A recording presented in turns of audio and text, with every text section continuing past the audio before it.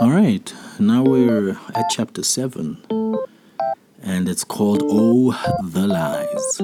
Now, in chapter 6, I spoke about being misunderstood. But listen, being misunderstood is one thing, but there's something even more sinister that I've experienced. Oh, the lies that have been told about me.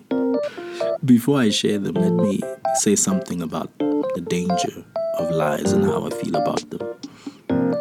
When a lie is told about me and the lie doesn't affect or involve other people, I'm more likely not to care about it. And I found that some of the lies that are told about me are trying to get my attention in a very backward way. You know, especially when you have people who share their lies with multiple people, they indeed have to know that it would eventually get to my ears, right? Isn't it weird that some of these people do that? Like, they spread lies about you, but they make sure they say it to people who are still connected to you, who are obligated to come tell you that, listen, fam, this is what's going on. So I often feel like those types of people, even if it's subconscious, they want to get your attention. So they aren't even careful. They want to make sure you hear it so that you react, so that they have your time. However, there are these other types of lies. The lies that involve people I care about are the ones that continue to bother me and test my resolution to not confront the source of the lies. Lies about these young people around me who are, things like home wreckers, they're in love with me, we're having sexual relations, these are side chicks, like, oh, what? Even the thought of it is bothersome. It's interesting for me that people don't see the danger of that lie and what they're trying to say. It's a very age-old problem that we have in society. In fact, I could be a millionaire if I would have counted the instances that people started those specific lies. It's cowardly.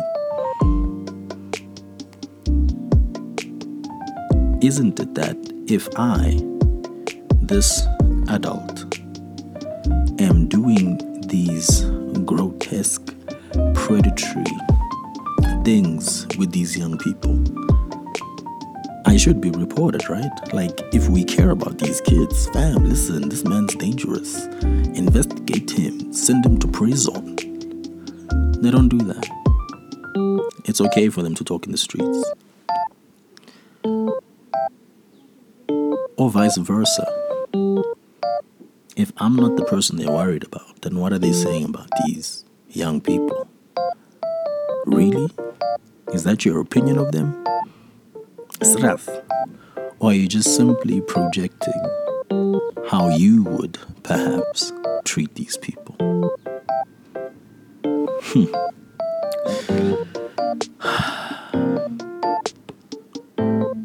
They want these lies to create harm. They are to belittle the growth that these young people are experiencing.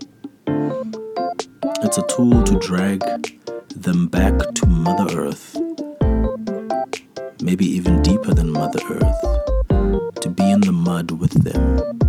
Perhaps it's envy. Perhaps it's misdirected infatuation. It's a form of bullying that, if done to young people who are not surrounded by support and know themselves well, it could lead them to incredible self-harm. That is why I'm not sure if my position of saying and doing nothing is the correct thing anymore. It feels like I'm robbing these people of a teachable moment about the danger of spreading lies and how they have consequences. I'm still mulling over it. But to be honest, I'm leaning strongly towards confronting those who would love to keep spreading lies with no consequences or sense of irony that this is a form of bullying that they themselves would not survive if it was carried against them.